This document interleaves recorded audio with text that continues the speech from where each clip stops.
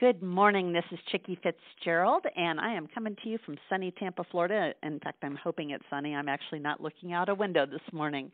It is Friday, June 12th, 2015, and we have for you today a book about sales and marketing. And the title of the book is 80-20 Sales and Marketing, and we all know the 80-20 rule, so I cannot wait to hear what our guest has to say about that. His subtitle of the book is The Definitive Guide to Working Less and Making More, and I am all for that. Perry, welcome to the show. Our guest is Perry Marshall. It is great to be here, and it's an honor to be here. And, considering all the different people that you can have on the show, I'm thankful that you got me today. So, I'm sure my executive producer told you that this is a show typically by women and for women, so we don't have a lot of male guests, so you should feel truly honored. I am honored, and, long live the women. Yesterday, last night about midnight, me and my boys were talking about what is the definition of a feminist. How funny. So I'm really delighted to be here. Well, great. Well, we do have lots of different kinds of listeners, and, I think most of you who are listening know that our audience is primarily executives who are charged with business growth. And a lot of times we are talking about innovation and leadership, and all of that really gets down to moving the needle financially. And so talking about working less and making more, I'll tell you what, I'm in the middle of a startup, and we are launching our first pilot client on Monday. And so, working less has not been a part of my equation, but hopefully on Monday, making more will be. Yes. So before we dive into the book, Perry, I would love to hear more about you, and I know that your foreword was written by Richard Koch. Is it Koch or Koch? It's Koch. Koch. Okay. Yes. Well, great. I'm glad I asked then because I knew I would butcher that. But tell us a little bit about you first, and then how you met him and why you chose him to write the foreword in the book, and then we'll dive into the book. Well, I am an engineer who went into sales. And when I was an engineer, my wife was pregnant with our first child, and we wanted her to be able to stay home, which meant I had to bring home the bacon. And then I got laid off with baby coming in 6 months and scrambling around, and I ended up taking a sales job, and that ended up being 2 years of bologna sandwiches and ramen soup. Oh, wow. And sales was much harder than I thought it was going to be. I was a little cocky going into it. Huge shift from being an engineer to being in sales. Oh my goodness, yes, it was. And I really floundered and struggled for a while. Things, to make a long story really short, things finally started turning around when I discovered direct marketing, because direct marketers look at sales like it's an engineering problem. It all originates with Scientific Advertising by Claude Hopkins, written in 1918, the man who invented the coupon.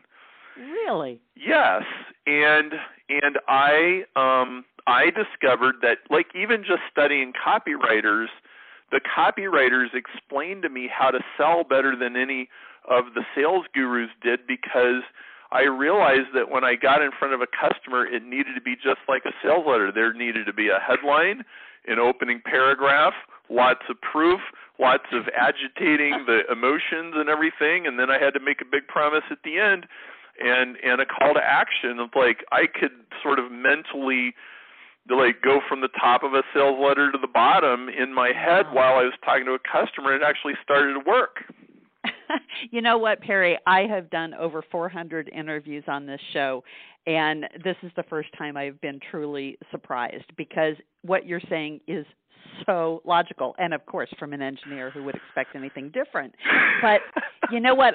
This morning I was just agonizing over the press release, right, that I'm putting out on Monday about launching this new product, and it was just like 5 minutes before we got on the show that I realized that I didn't have a call to action at the end. And I thought, how stupid is that? And I've got written right on front of me, the desired goal is to get people to sign up for our pilot program, right? And I wasn't doing the ask. And you have just said something so logical, and I love hearing that history. Who would have thought that, before the age of anything electronic, that somebody would have had that sales methodology already nailed? Well, so yes, that was fun. And this was actually a real key to me then engaging with the internet as it started to come along, because I was right in the late 90s was when it was all kind of starting to happen for me, and I understood that the internet was a direct response medium. And so, like, when I started studying Google AdWords, I was like, oh my goodness, this is the classical stuff from 100 years ago, except it's 10,000 times faster now.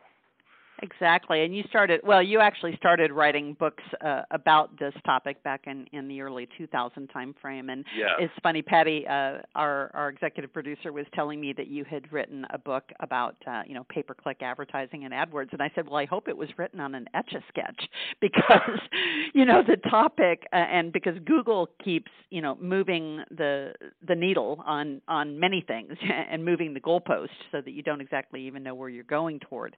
But it's fascinating to me that you have done the study of that, and I didn't know that you were an engineer. So now it all fits into place.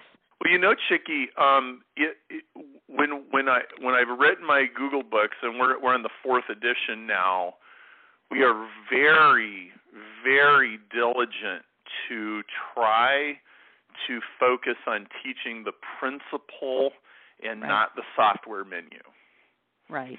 And for that reason, the books they have a shelf life of a couple of years at least, without going obsolete. And that's really important to me. Like, AdWords for me was the best place for a person to master the basics of response-based marketing. Okay, They see it, they click on it, then what happens next? So yeah, you asked about Richard Koch, and Richard wrote a very famous book called The 80-20 Principle about 15 years ago, and I read it, and it set my mind on fire. Oh my goodness! And the reason is I knew what 80-20 was, but it turned out that I really didn't understand it at all. And Richard made this comment, which knocked me over a cliff. And the essence of it was that inside every 80-20 is another 80-20. Okay. That's mind-boggling. That's like looking in a mirror that has a mirror behind it, right? Yes, exactly. And so you have that infinite series of mirrors. That is actually how 80-20 works. And so 80-20 says, 80% of your effort comes from 20% of what you do.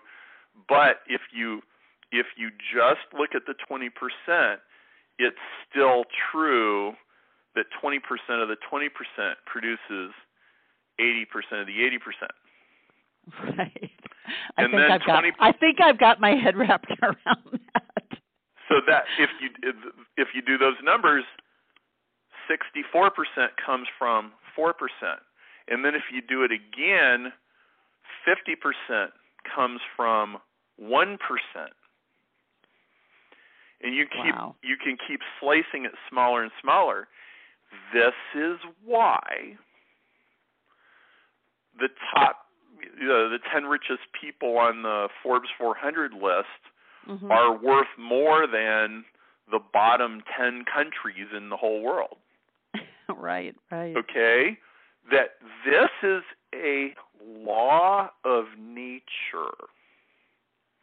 It's not just a business rule of thumb for looking in the rearview mirror. It is so reliable that you can use it to predict what is going to happen next.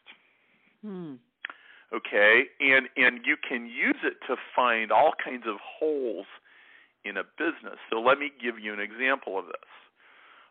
There's a chapter in the book that I call the principle of the $2,500 espresso machine.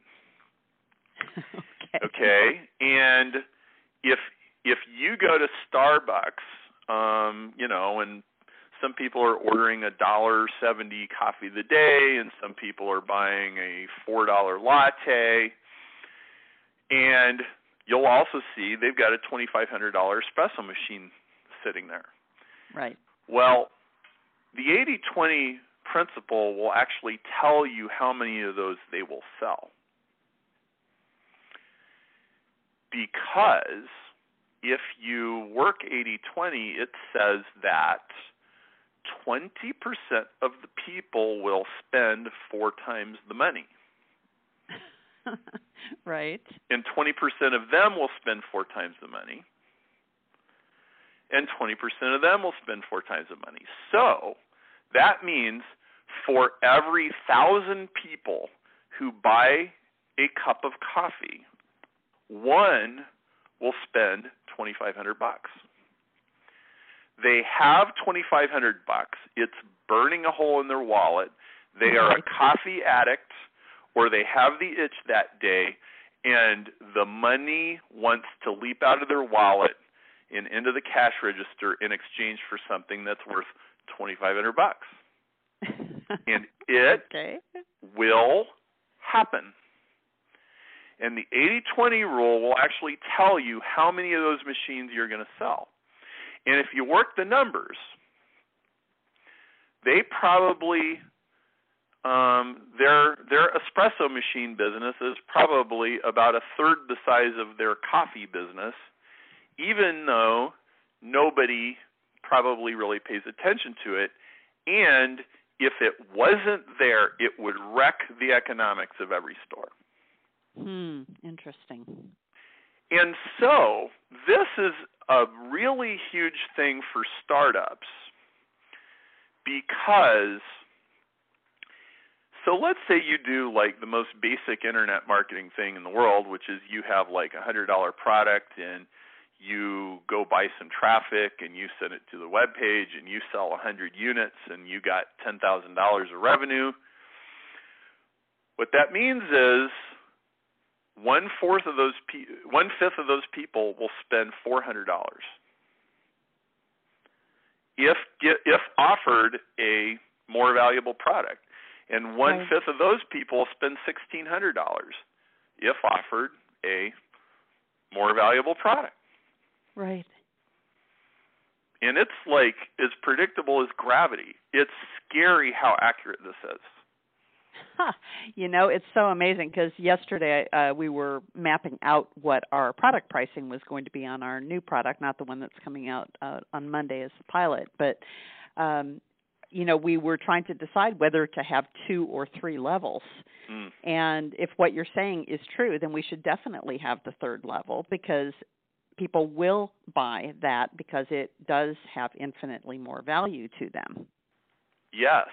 And so also notice that you don't need any extra new customers to do it. Mm-hmm. The money will come from the existing customers, and most companies are not getting anywhere near what they could out of their existing customer base. Very interesting. Now, you start the book, and obviously giving the background of the 80-20 principle, and then you move on. You've got a very, very interesting chapter title called Rack the Shotgun. So tell us what's behind that. I wouldn't expect, especially knowing you're an engineer now, the shotgun part of this really amazes me.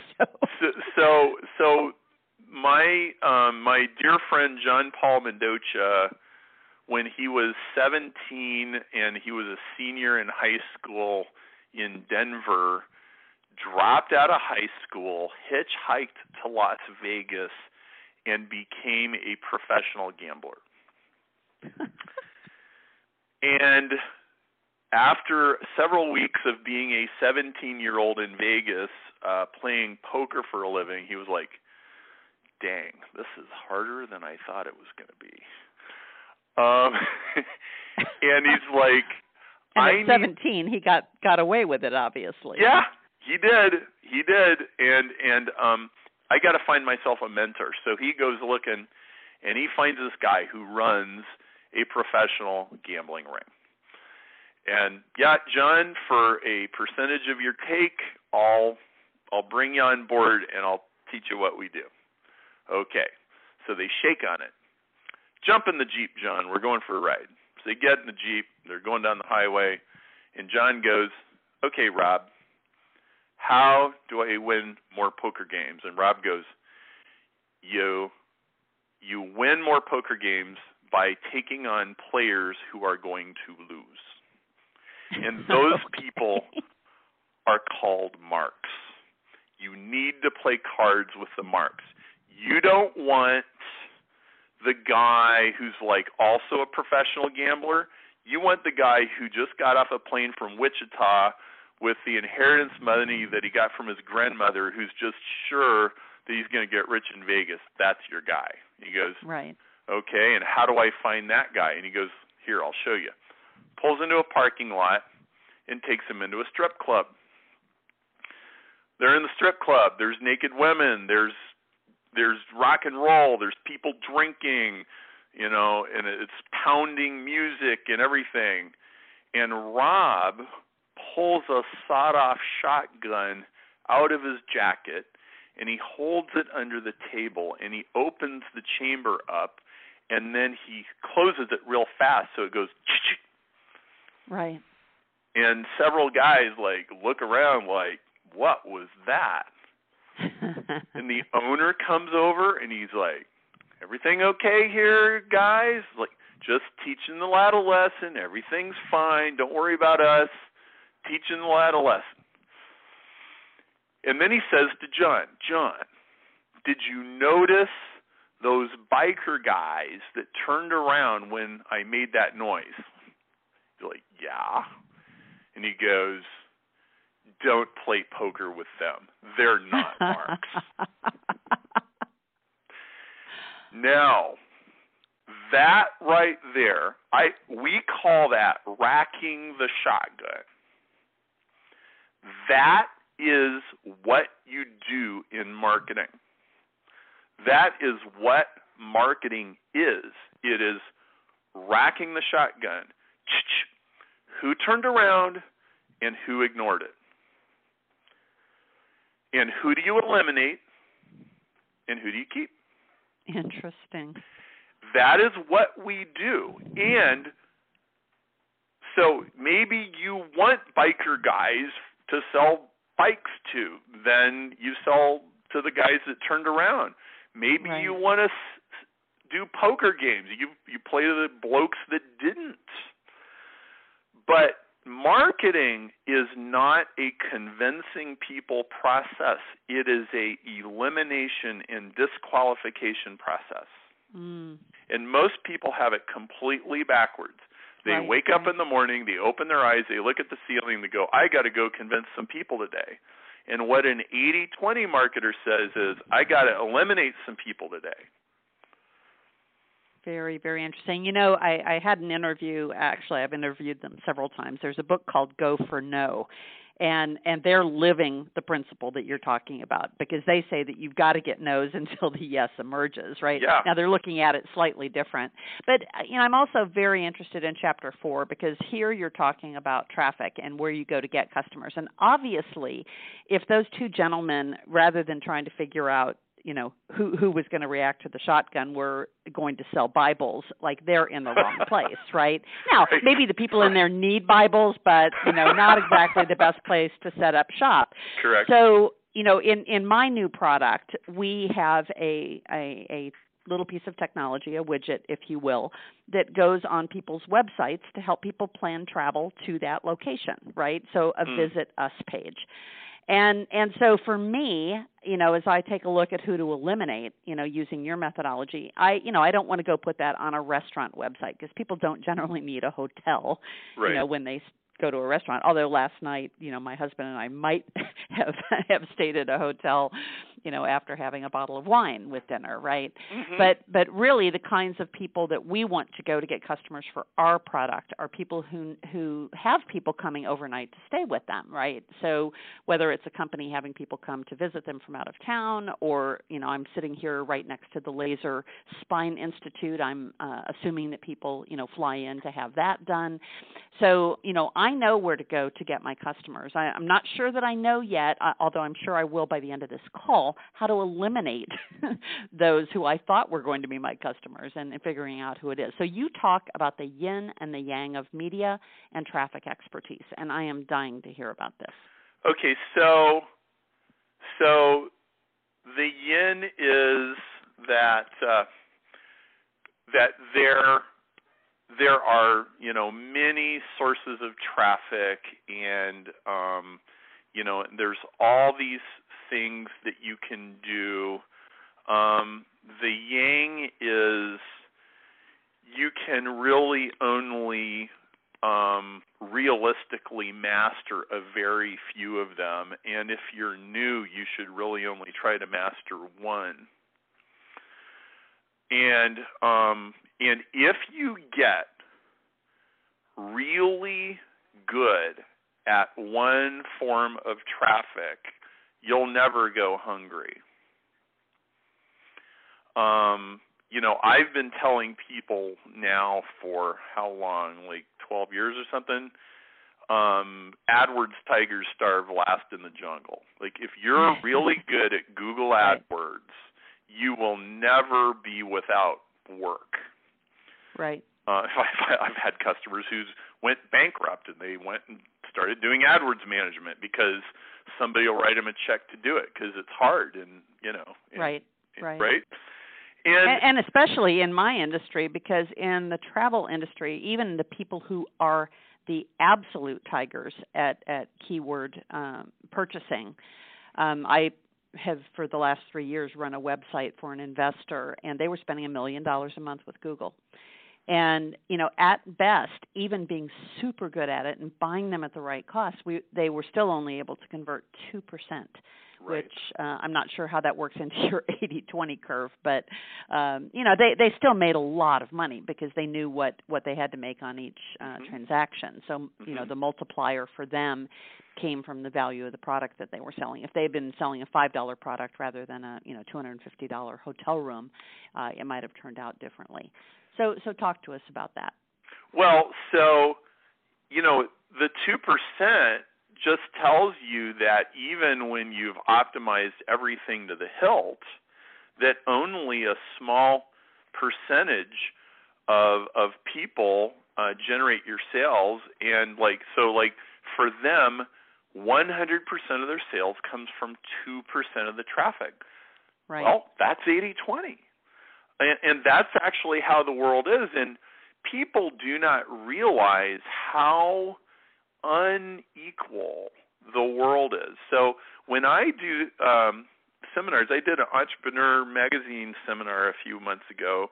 Barbara Corcoran was there, and and I was speaking, and I did this exercise. Okay, if you own shoes, stand up. So everybody stands up. If you own more than 5 pair of shoes, stay standing. Otherwise, sit down. And then people start sitting down. 10 shoes, 20 pair of shoes, 40 pair of shoes. And I kept doubling it. 80, 160, 320, 640. No way. Yes. Okay. And was Barbara Corcoran? Barbara was the one still standing? Actually, she had just finished speaking, and I don't think she was there. But I got up to 640, and I still had a person standing up. And I asked her how many shoes she has, and she said 800. Now, I have had this happen multiple times. But and what happens is every time I double the number, half the people sit down. That's what happens. So half, and then we're down to 1. We got 800 shoes. Almost everything is like that. It's true of domain names. It's true of how much real estate people own. It's true of like how many acres of property they own, all kinds of stuff like that. And so there is always a very tiny number of people that consume a huge amount of stuff, and that is the principle of the hyper-responsive customer. And most people design their business around the average customer, whereas if you design your business, if you're in the shoe business and you design your business for the lady who buys 800 pair of shoes, so if you want to sell 200 more shoes, it may be easier to sell them to that one lady than it is to sell it to the other 200 people sitting there in the room. Right. So it's hugely unequal. And so what you're looking for in every aspect of sales and marketing is, what is the tiny little thing that generates almost all of the action, because it's always there. And people are conditioned to not see this in school. School teaches people everything's equal, everything's equally important. You are equally penalized for every wrong answer on the test. You're supposed to be equally proficient at science and history and English and math. And actually, in your real life, that is never how it's going to work. So they're going to like you for like 3 reasons, and the other 30 don't matter. That is how your life is actually going to work. Amazing, amazing. So tell us, as you were writing this book, was there anything that surprised you in the research that you did and the people that you talked to? Well, maybe the most gratifying thing was, I wasn't really sure. Can I make this 80-20 thing stick with people the way that I did with Google AdWords? I was like, can I be the 80-20 guy instead of just being the Google AdWords guy? And, I don't know if this is going to work. What I did know is if I could pull it off, it's like 80-20 is going to be around long after Google has gone out of business. Exactly. Right? And the most gratifying thing was I've had all these people, and now it's thousands of people. They're like, oh my goodness, I get it. I see this. Oh, I never saw this before. I never realized that this is everywhere, and now I see 80-20 when I look out the window. I say 80-20 when I look at my house. I see right. 80. And it's like, yes, they get it, because if you can at will put on your 80-20 glasses and see the inequalities, you instantly know where to go to fix a problem. You will never, if you're a consultant, you'll never run out of problems to go solve for people. And they will sometimes be amazed, how did you see that? You're like, I knew I was going to see something like that before I ever walked in the door. It was just going to be a question of what it was going to be. But I know it's there. I guarantee it's there. It's like a law of physics that it's there. And that's just really exciting. I get a bunch of 80-20 addicts, and they're all buzzing and excited about it. Very cool. So you also talk about the power triangle. What is that? Yeah, so everything that you ever need to know in marketing, you can draw in a little triangle with one triangle inside. So picture a triangle, and the middle, the top is in the middle, and then the left and the right sides are on the bottom. So that's a triangle. Then I'm going to put an upside-down triangle in the middle. So I got 4 triangles, and everything you need to know is in this triangle, and here's what's in it. On the lower left is a T for traffic. On the upper center, C for conversion. On the lower right, E for economics. TCE, traffic conversion economics. And then in the middle is an 80-20. And here's what it means. You buy traffic, and traffic is getting in front of the right people.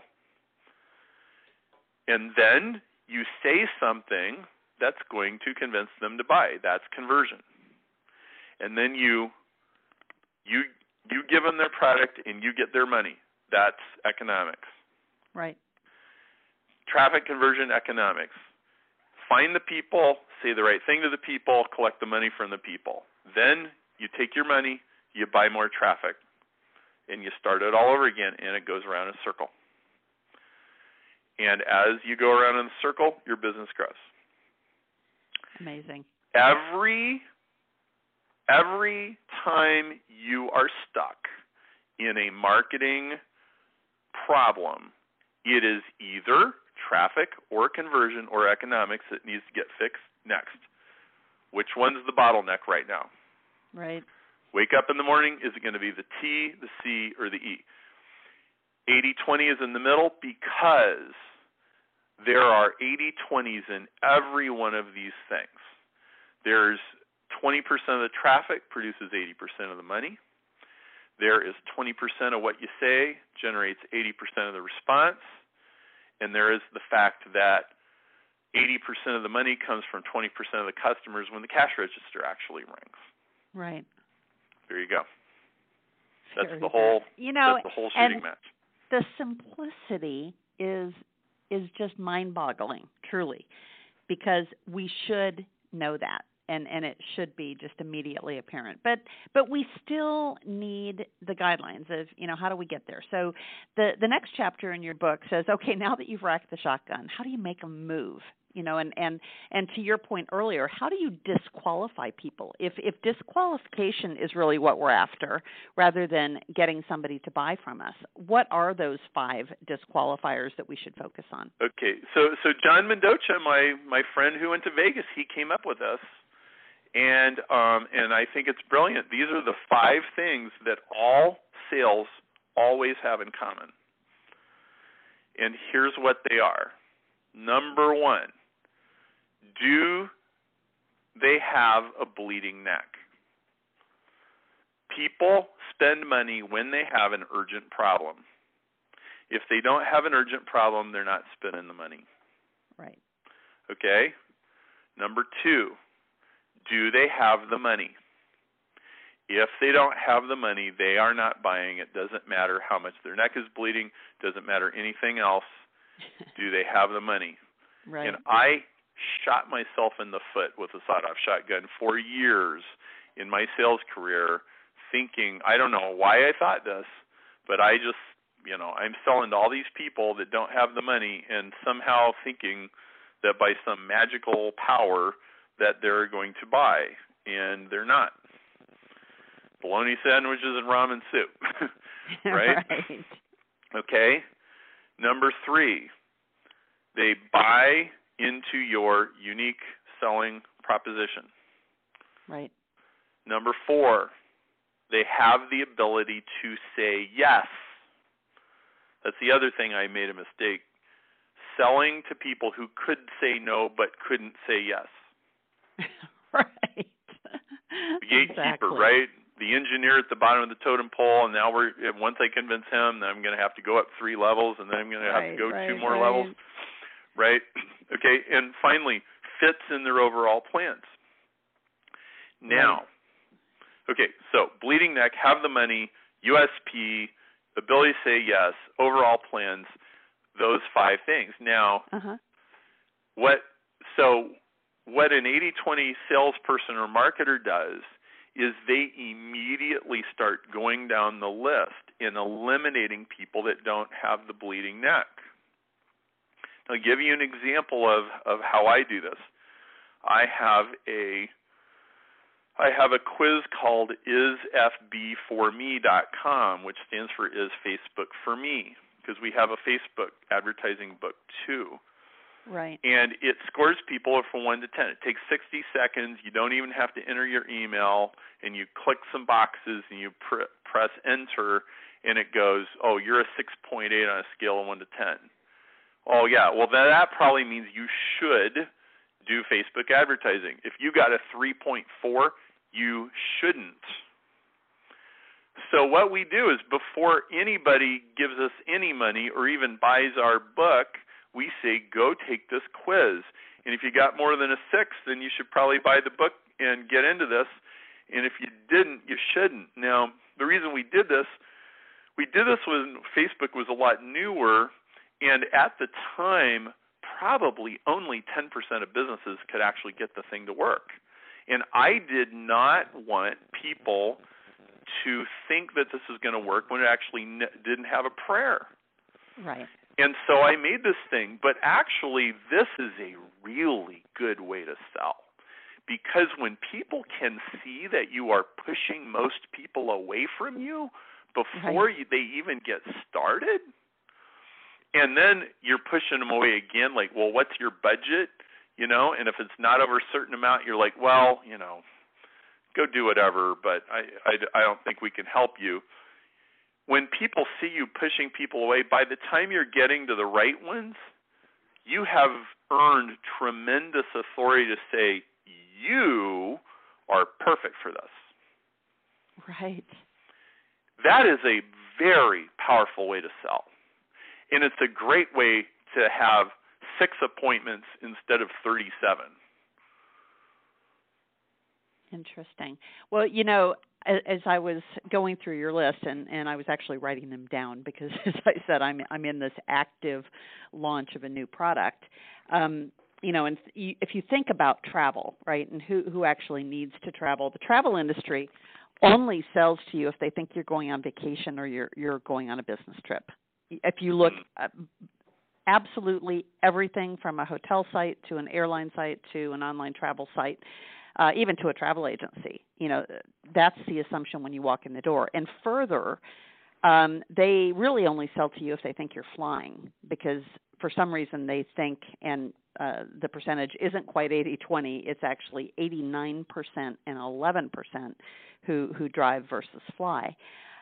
But what we decided with our product is that the bleeding neck in our world are all the people that the travel industry has forgotten. So the urgent problem is, I just found out somebody died, right? And I mean, quite literally. So our first client going live on Monday is a funeral home software company that powers 2,300 funeral homes with 24,000 funerals a month. Wow. And now we have trip-enabled the obituary, right?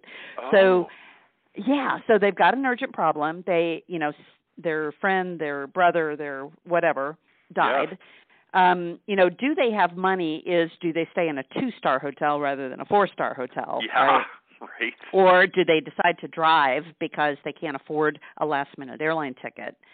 Mm-hmm. You know, our unique selling proposition is that you can plan your travel around where the funeral is going to be, and you don't even have to know the area, right? So we do all the work for them. And the yes or no question is really an interesting one, because you would think, well, travel, you know, whoever's looking obviously has the right to say yes. But you think about it. You hear that a friend or a colleague or a relative has died. The first thing you do is wait until you get home and talk to your spouse and say, should we all go together? And so the person looking actually isn't buying the first time in, right? And they may have the ability to say yes or no, but they do have to check with somebody else first. And because it's either going to be just me, or we're all going to go as a family, or it's just going to be my husband and I, right? Yeah. And whether it fits in their plans is the whole thing of, are they traveling at all or not? So I am very encouraged, because I just fit the 5 ways to rule out those people who aren't going to go. Yes. Well, and so that's a really good sanity check on your whole thing, which completely ought to make you feel dynamite. It does, and I didn't even expect that out of this interview today.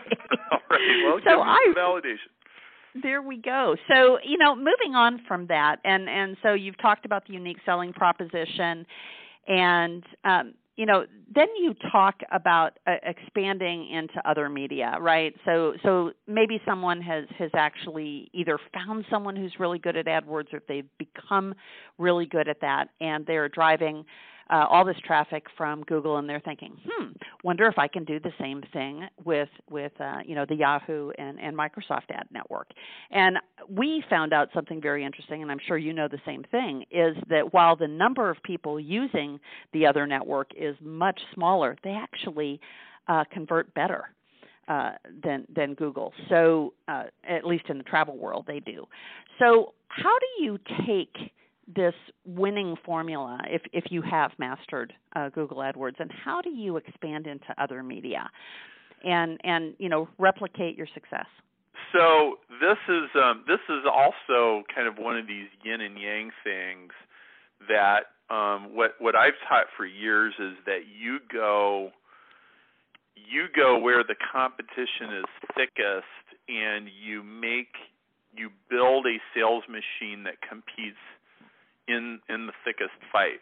Now that doesn't mean you start in the thickest, but your goal is to get there as fast as you can.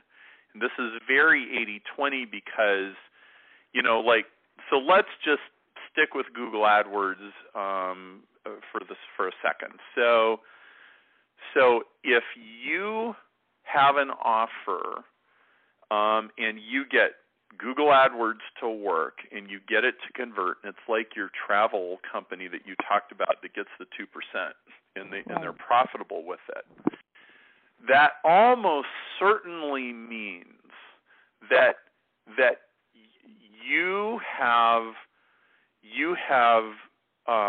set the standard of having a great sales machine and a great sales funnel, and probably all of the other sources of traffic that you go to will have a decent chance of working, and you can quickly expand into all of these other places. So you add Yahoo Bing, you add banner ads, you add, all these article sites or whatever, and then you just hook your sales machine to those things and it starts working. And this enables you to rapidly expand. He who has the best sales machine wins. Right.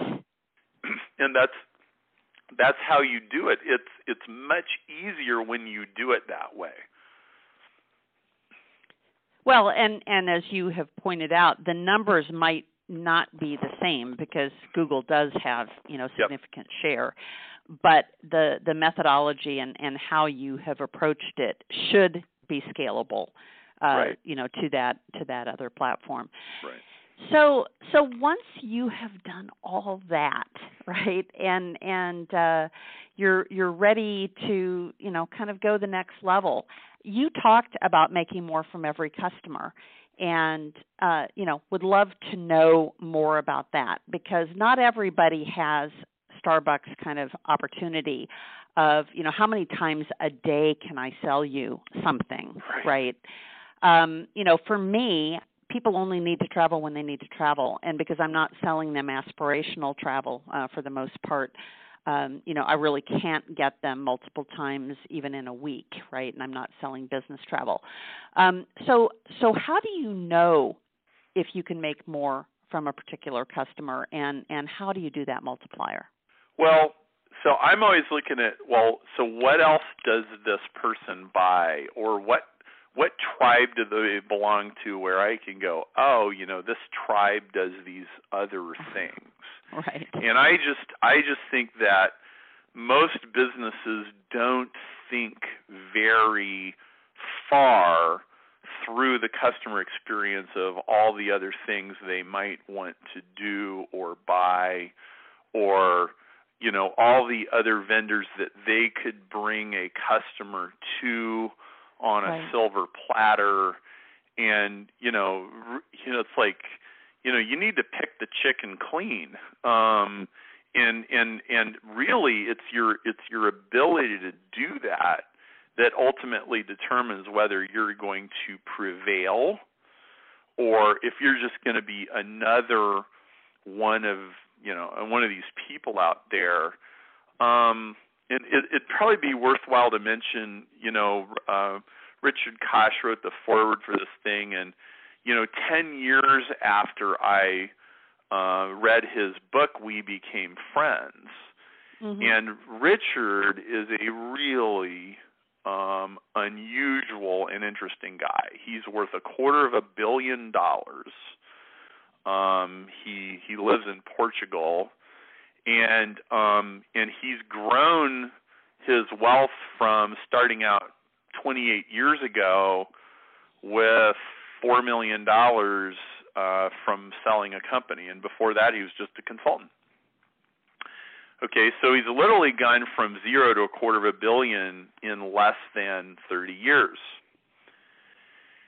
And Richard has something that he calls the STAR principle. And he has a book by that title, and he and I put together a website called starprinciple.com, and it's kind of a 80-20 of which businesses are going to grow and which ones are going to stagnate. And STAR principle is his criteria for picking equity investments. Mm-hmm. And it's also a great criteria for deciding about your startup. If you go to starprinciple.com, you can take a little quiz. It's like the little Is Facebook for Me quiz, and it'll give you a score. Right. But STAR principle comes down to essentially two things. Richard will only invest in a company that is number one in their niche, and he will only invest in a niche that is growing 10% a year or more.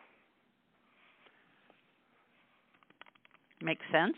Now, as simple as that is one of the most powerful business formulas. Each of those is basically an 80-20. Like only 20% of the niches are growing, and only 20% of the sizable companies are actually the number one player. So you're getting down to less than 5%.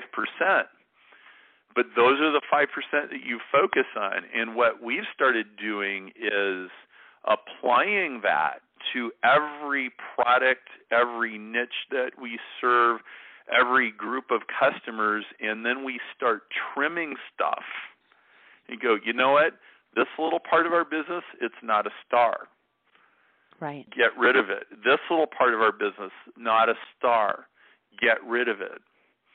And so I know I'm kind of probably taking you a little bit of a different direction than you were asking me, but really it exactly applies because as our businesses grow, like we finally get some traction, and then we start figuring out like what we just talked about, like, oh yeah, they'll buy this. But what happens is the whole thing starts to get unwieldy. Right. And it starts pulling you in all these different directions, and you really need to start looking at what do I prune. The way you grow a company is you prune stuff. Very counterintuitive. Right. And very hard for creative people who love their little babies. Oh, I love my ideas. I love them. Oh, that is so funny, because yesterday I was talking to the guy who heads up my product group, and I was saying that it felt very much like a birth, right? We were trying to get this product launched yesterday because our client doesn't launch anything on Fridays.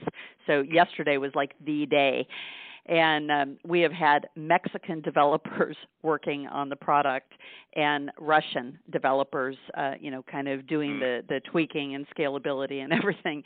And so I had just a very, very frustrating afternoon. And so finally he just sent me a text saying, little Manuel Boris is going to be fine. And he said, you just need to let the doctors do their thing. And I'm like, yeah, but yes, the baby has been birthed, but it's not doing that big cry yet. Right. So you're right. We do treat our products and our services like babies. And we do need to get past that. I want to touch on one other thing, and I know we're coming up on the end of the hour here very soon. You have one chapter that I absolutely love. And my best friend said to me years ago, do you want to be selling pencils or airplanes? And in many cases, it takes just as much to sell pencils as it does an airplane. And you've got a chapter called, do you want to make $10 an hour, $100, $1,000, or $10,000? And, I have made the choice to make more than $10,000 an hour, right? And I have found a way that I can make money while I sleep with this new business, and am absolutely believing, and especially now that I am even better equipped than I was an hour ago, that I am going to be achieving my goal. So tell me, is this a mental thing that people just put themselves in the $10 per hour box? Can they just decide to move to the $10,000 an hour box, or what is it? Well, so it's really a matter of seeing what's right under your nose. So 80/20 actually applies to just about everything.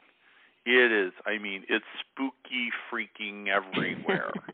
Okay, it's in your spreadsheets, it's in your product returns, it's in the facts, it's in the, blah blah blah, all over. Okay, well, it's also your time.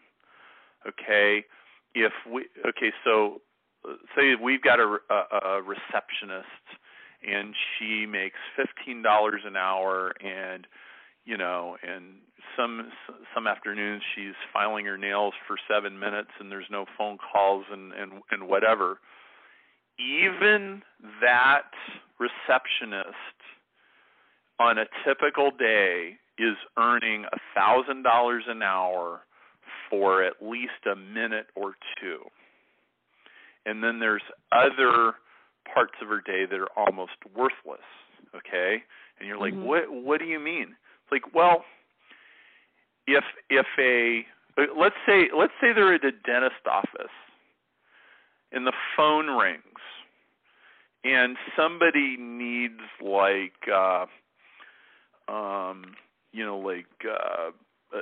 massive, what do they call it when they kind of replace all your teeth? Right. Like dental cosmetic surgery, okay? Right. Like one of those cases could be $25,000.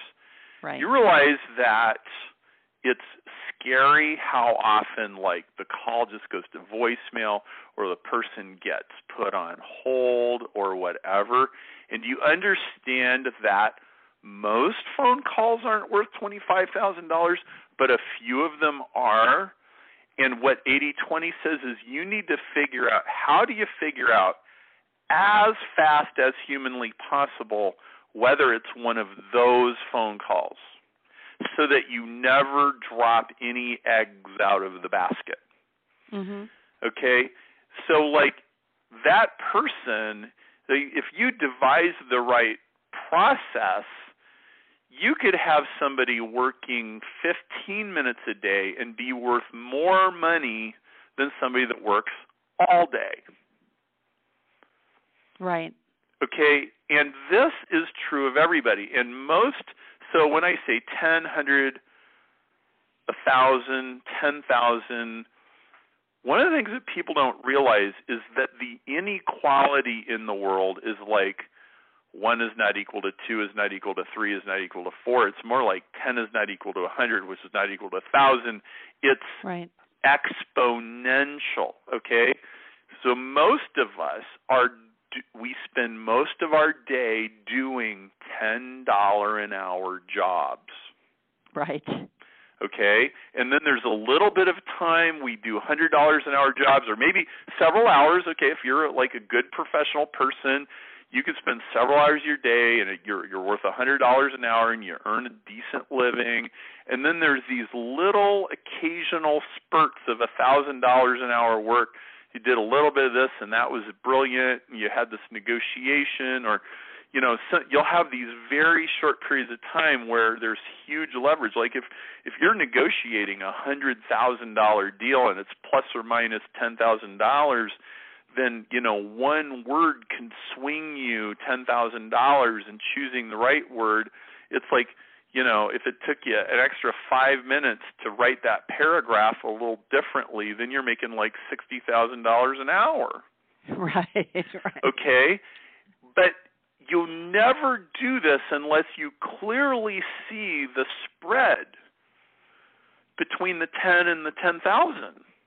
Right. I mean, honestly, many of us earn $10,000 an hour for very short periods of time. And so this puts an urgent need for delegating. Yes. There's lots of stuff we shouldn't be doing. I have a personal assistant. I actually have 2 personal assistants. I have my assistant and my assistant's assistant. Okay? And they know their job is to do anything I don't want to do. My assistant's assistant changes the oil in my car, changes the furnace filters, like does Right. all these, like I shouldn't be doing this. Most right, of the us unproductive things. dream of mowing our own lawn. So that's what that chapter is about. And I want to say that is right next to the rack the shotgun stuff. That is the chapter that people talk about because Right. it's such a revelation. Like, oh my goodness, I've been wasting all this time. Yeah. Oh, exactly.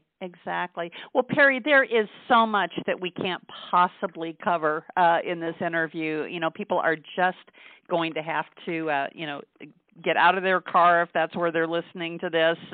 Go drive to a bookstore or pick up your phone and go to Amazon.com and order the book. So the book, again, is 80/20 Sales and Marketing, the definitive guide to working less and making more. The author is Perry Marshall. Perry, can you tell folks how they can best reach you and find out more about what you have to offer?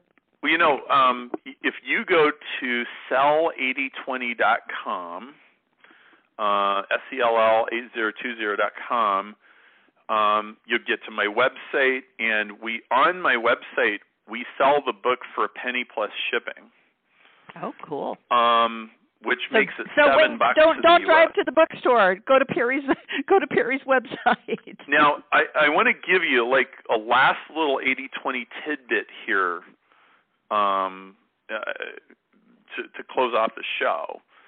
So we actually were literally taping dollar bills to every book that goes out because we're buying them from the publisher and we're shipping them to people for $7. Right. Okay, but there's an 80/20 lesson in this because this is very deliberate on our part. We are consciously and knowingly losing money on these books to acquire customers. And it works. And the reason why is 20% of the people buy more stuff. Right. It's actually 78.6% of the people don't, and 21.4% of them do. So it's almost perfectly 80/20. And it's okay to lose money on a product 80% of the time if you know exactly what happens the other 20%. And so when you buy this, you will actually see an 80/20 sales machine kick in, and it will adjust to you. If you click on everything and if you go look at all the stuff and if you read all the emails, you'll start getting more good stuff. And if you ignore it, it'll go down and it'll be less. And it automatically does that. And you can learn a lot by watching how you are sold to when you come to our site. Well, I can't wait. And I am definitely going to be applying these principles to my business. And so I will get back to you and let you know how it goes. That's fantastic. This has been a great show. You're a great interviewer. Well, thank you.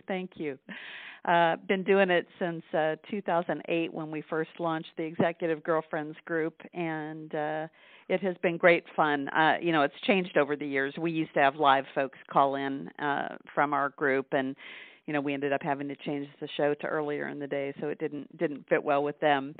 But I get so much out of it, and it's like my ongoing MBA. Every week I am learning so much. That is fabulous. Well, Perry, thank you so much for your time. It has been great fun. If I had known you were an engineer, I wouldn't have been nearly as excited about this show. But you are an amazing character, and what a great sense of humor, and just an amazing storyteller. I think, storytelling is probably the best method of getting across any point. And if you try to deliver it dryly, with mathematical precision, it probably wouldn't come off as well. But someone has trained you well on breaking out of the shell that typically surrounds engineers. It was an expensive education. Well, we all get those. I have got right now. I'm going on $1 million doctorate right now, which is based on my last spectacular failure of my first entrepreneurial venture. But this one's going to be different. That's the title of your next book, My $1 Million Doctorate. Oh, hey, you know what? You are absolutely right. Actually, I've got a book that is coming out called My Life as a Game Changer, and it is my first novel that is being written as a business allegorical novel. So storytelling about my own life, but not really in the first person about me specifically. So it's been great fun. But yes, that will be my next book. Wow. Well, awesome. Well, thank you for your time today. It's great to be on this show. It's an honor, and best of success with this new thing you just put together. Absolutely. Okay, Perry, well, you have a great weekend, and thanks again for joining us. Right on. Thanks. Okay. Bye-bye.